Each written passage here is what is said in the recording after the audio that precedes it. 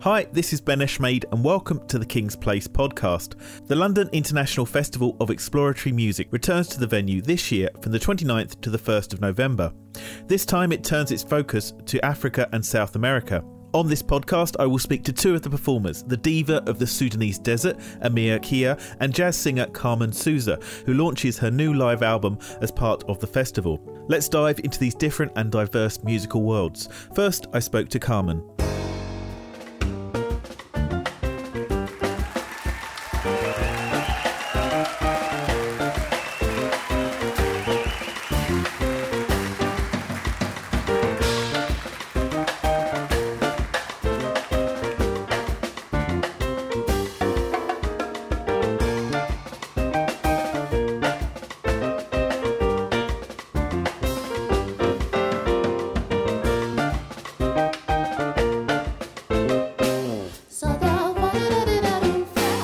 Start by asking if you were looking forward to coming to King's Place and performing. Yeah, of course. It's always good to play in London. Actually, I always have a good feeling about playing in London because it was the first place where I played was in the UK, outside Portugal, and to play at home because I now live here. I mean, that's interesting, actually. Maybe we'll start there. I mean, tell me about your first gig then. What was that like? Was it nervous? Was it? Yeah, very, very nervous. It was my debut in all aspects. And it was actually in Reading at the WOMAD Festival. And it was such a great experience, It was a Sunday and it was noon. And the place was filled with thousands of people, and they were just sitting right in front of the stage, and just I had the feeling that I was being carried, because everybody was just sitting quietly and really listening and really, supporting, and I think that's what every artist wants from an audience, I guess. 1, 2, Africa, Africa, paraíso, cor vermelha, sabor sabe, África, paraíso, cor vermelha, sabor sabe. Where were you in regard to your albums at that stage? Had you recorded an album? Yeah. It was my first album, which is called Essenha Cabo Verde. It was so different, I listened just a couple of weeks ago. I was listening to all the repertoire, and I was like, wow, what a path, what a way that me and Theo Pascal, which is the person that has composed all this repertoire for all this time, what have we created here, And we have to go back to them and remember them and do new things about them, It's interesting because you must still get people who are just getting introduced to your music all the time. Yeah, of course. They say that the world is small, but we have traveled so many places in the world, but there are so many other places to go, and also, our part of market, let's say like that, is not so known. We're not talking about pop music or anything like that. So everything that me and Theo and my whole team have been building, it has taken years. Interesting question to ask is, do you say no to things as much as you say yes to things? Part of being an artist is to say a lot of no's. And I guess especially when you are a female artist, because there is a lot of that conceived thing of the singer. You have to appear like this. Your clothes need to be like this. Your appearance need to be appealing to something, And I don't want that with music, because every time I'm practicing a chord or a scale, that's not what I have in mind, that I need to appeal with my physical appearance. God closes the door but opens a window, and we climb the window and another window comes, and you need to just be strong and fight for what you believe.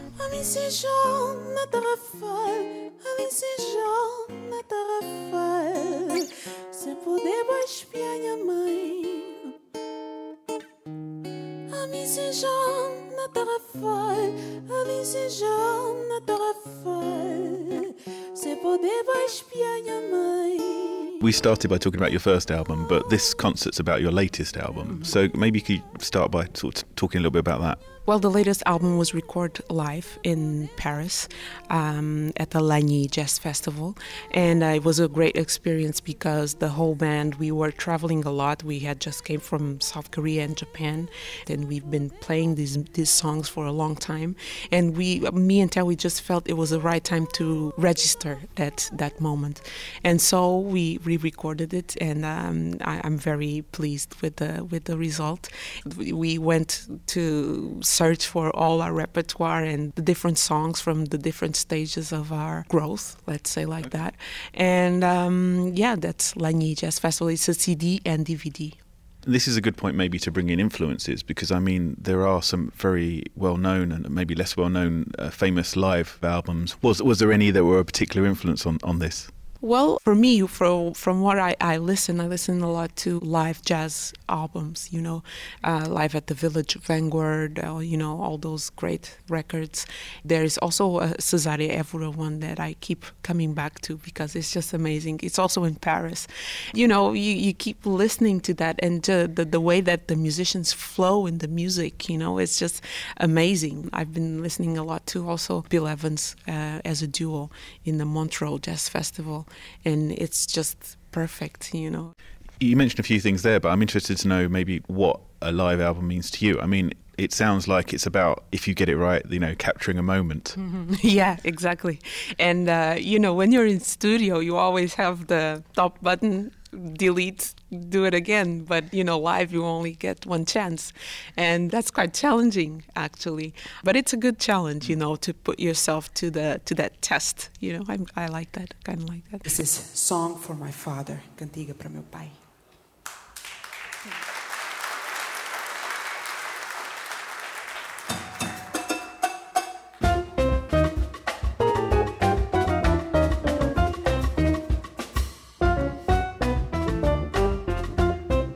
Is it strange, that sense of obviously a lot of these musicians being, and yourself being based in London, but you also not being from incredible variety of places in the planet? Is that something that kind of occasionally sort of surprises you? Well, the world is going so fast. Sometimes we have those concerts in which we go in the morning, we play, and we return. So we don't spend even 24 hours doing that, and all of a sudden you're in London again, and for me, I was born and grew up in Lisbon with Cape Verdean roots and the Portuguese as well.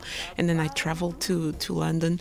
I have a whole bunch of influences within me, Sometimes people, but don't you feel more like this or more like that? I don't know who is the person in this world who can say that, oh no, I feel more like that. Because especially for me, that I've been traveling so much, and I see so many things that I identify with. That's automatically an influence, on yourself, on your way of being. And I mean, talking about influences, I mean, how does the different music feed into your music? I mean, were your parents very much listening to a lot of stuff? Were you hearing stuff on the radio?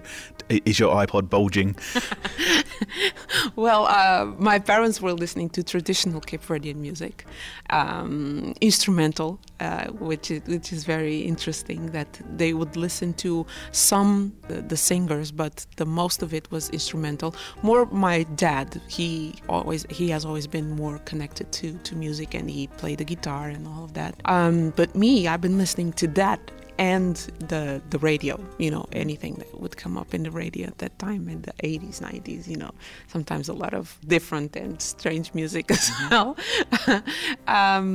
But actually, I don't have an iPod. I have a vinyl.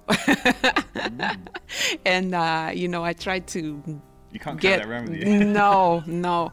But, when you're a musician, you don't want to listen to music, Your music is like silence. So I want to hear some silence, Quer mostrar pra esse caminho longe, quer mostrar pra esse caminho longe, esse caminho passa um Tomé.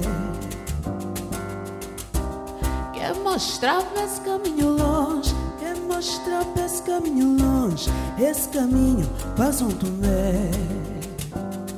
Saudade, saudade, saudade desse minha terra, São Nicolau. Saudade, sou bababodá. Saudade Desce minha terra. I mean, maybe this leads nicely on.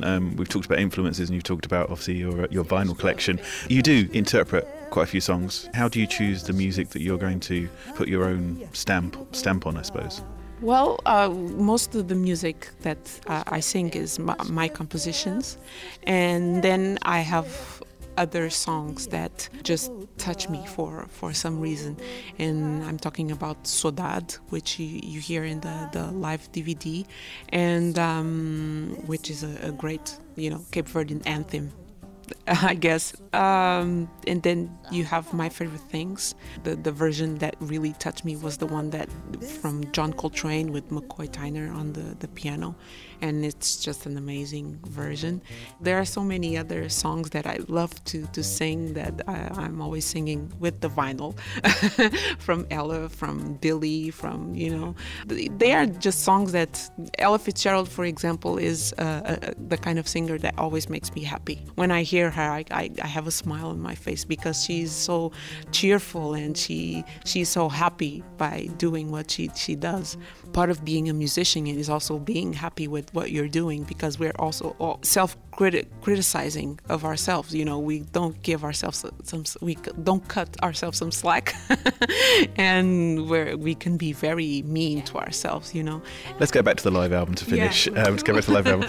You talked about it obviously being a sort of, a retrospect, looking back or seeing where you are at present. Did you notice maybe even afterwards that there was any kind of theme? Yeah, there's always a glue in all the albums, throughout the message, or of course throughout the music, because we are the sole composers, and there's probably a lot of main things that you can identify from album to album. My music expresses a lot of what I am and what I live every day, and what I see, and sometimes it's a angry message, sometimes it's a peaceful message, a happy message, and it just goes by with the days. Living is just like making music. You feel and you respond. I thought to finish the interview it might be quite nice to maybe ask you to pick one track from the album, which we'll just play a little bit of to finish, put you on the spot and ask you to choose one track. Well, in this album, we have 3 bonus tracks that we recorded in the studio. One of them is called Sol, which means sun. And I wrote it because we have so much sun in London that I just decided to write something about that and see if we could have even more sun, but it didn't work. So Sol is a good track to hear. Brilliant. Thank you very much. Thank you. Minta papia di cosa quinta conchi Canho zanga e vida quinto just Sola banda cafeta subicasi E efeito para não aproveitar Minta papia di cosa quinta conchi Sola banda Após estrada se vive. Next to join me on the podcast was Amir Kira. I wanted to start at the beginning. And what inspired you in the first place? Was there a moment? Was there a voice on the radio?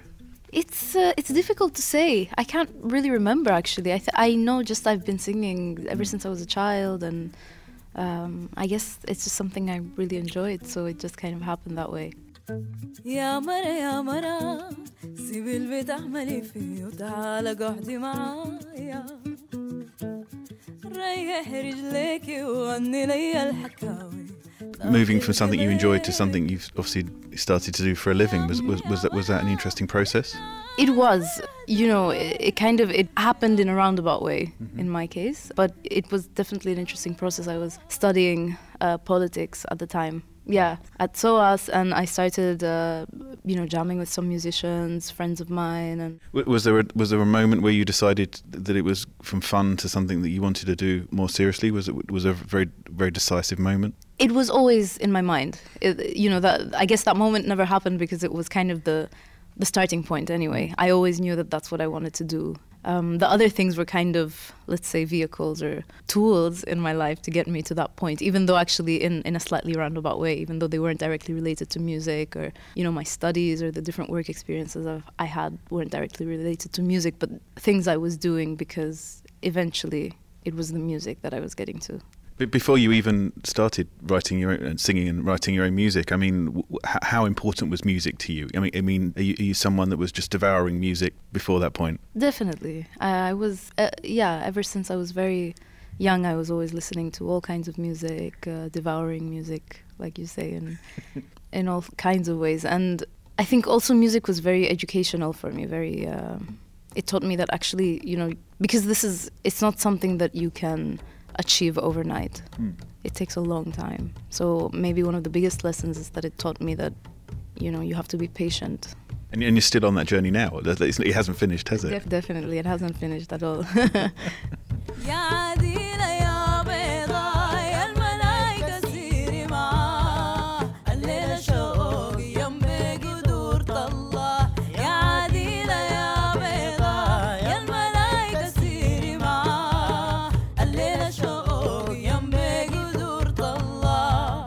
Let's talk about home. I mean, where do you consider home? I consider home actually wherever I happen to be in the moment. I consider home the people I love, my network of people that I love and that give me support. And really, I consider myself lucky because in a more geographical sense or in a more physical, practical sense, I have many homes in the sense that, I have a home in Sudan, and also Italy is my home, and so I feel like home is a lot of different places. When you started to make your own music, did you understand where the influences were coming from, or did it take a while for you to realise that you were taking different aspects of the different places? That's a great question. I wasn't conscious of it. I didn't understand that this is coming from that influence. I just knew that that's actually... I kind of started understanding it later when the product, when the final result was there. And I could begin to trace it back and say, oh, wow, this really sounds a lot like this or that. Or If I got it right, you've recorded 2 albums to date. Is that right? Have you found recording something that's a fun thing to do? I love recording. It's been a really, really amazing experience both times and in completely different ways. The first album is obviously a huge challenge because you don't know. You have no expectations. You have no understanding or knowledge or prior experience to even, assess if it's going well, if it's not going well, if you're doing the right things, if you're not. And the second album, in a sense, because you've had all the experience of the first album, there's now a certain kind of expectation or something happens where there's a bit more pressure. And I think kind of learning to deal with the things that came up in both these situations was really amazing for me. And that leads me on to ask about your bandmates, these people that help you create the recording and the live experience. Have these been various people that you've come across over a long period of time? How did they come to work with you? You could say quite accidentally, but then who knows? I mean, that's a whole other debate. But I was playing, in the first album I was playing with a specific band, a certain set of musicians. This second album has been recorded with an entirely different makeup. The only person who's actually present in both is Nadir, the oud player. I think it's just a journey. You over time the music leads you, and you start to understand where you have to go musically, creatively, artistically. That in turn then informs you who the best people are to help you on that mission in that moment.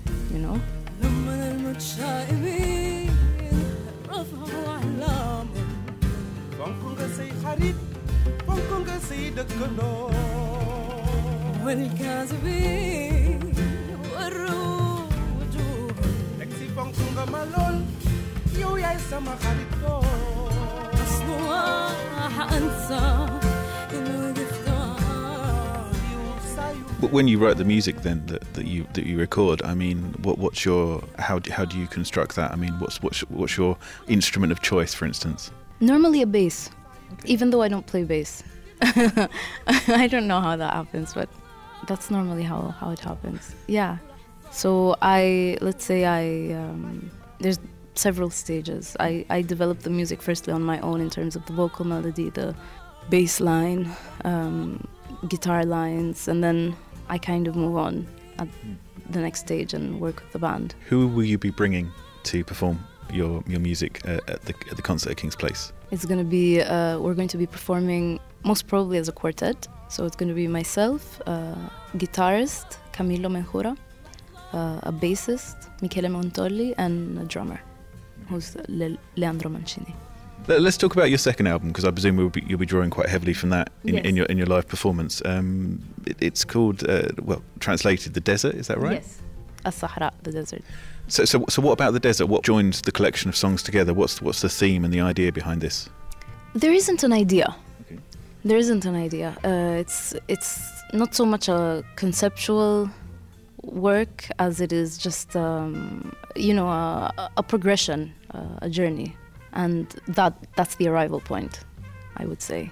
I think the journey for me was one of kind of creating as much space as possible, a quest or a search for the essentials of the tools of expression that I was seeking at that moment. So really just, brushing everything down, and finding the final things that I needed to express the music that I was trying to perform, that I was writing. And to be honest, when we perform, I don't have a target kind of in mind, or a target reaction, or I just hope that it will bring people further along their own journey in some way, if that can even be possible. If in some way my music can affect people to go further along on their own journey and find something that they need to find, or discover something about themselves, or then that's wonderful for me.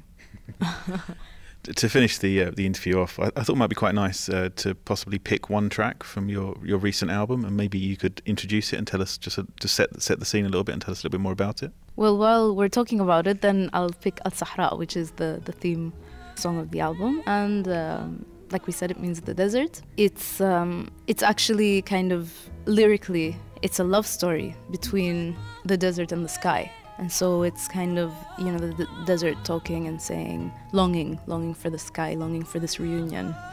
And so obviously, metaphorical, if you would choose to interpret it that way. And it's one of the songs I like a lot in the album. Thank you very much. Thank you.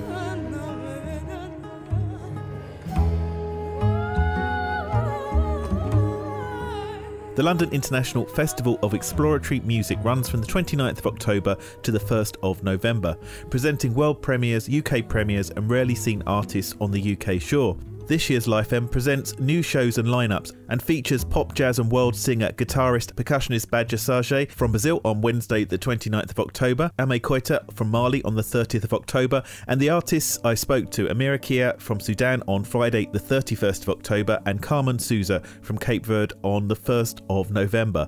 4 incredible nights not to be missed. I'm Ben Eshmaid and you've been listening to a King's Place podcast. For more details about these events and ticket links, please visit kingsplace.co.uk/LIFEM. Thanks for listening.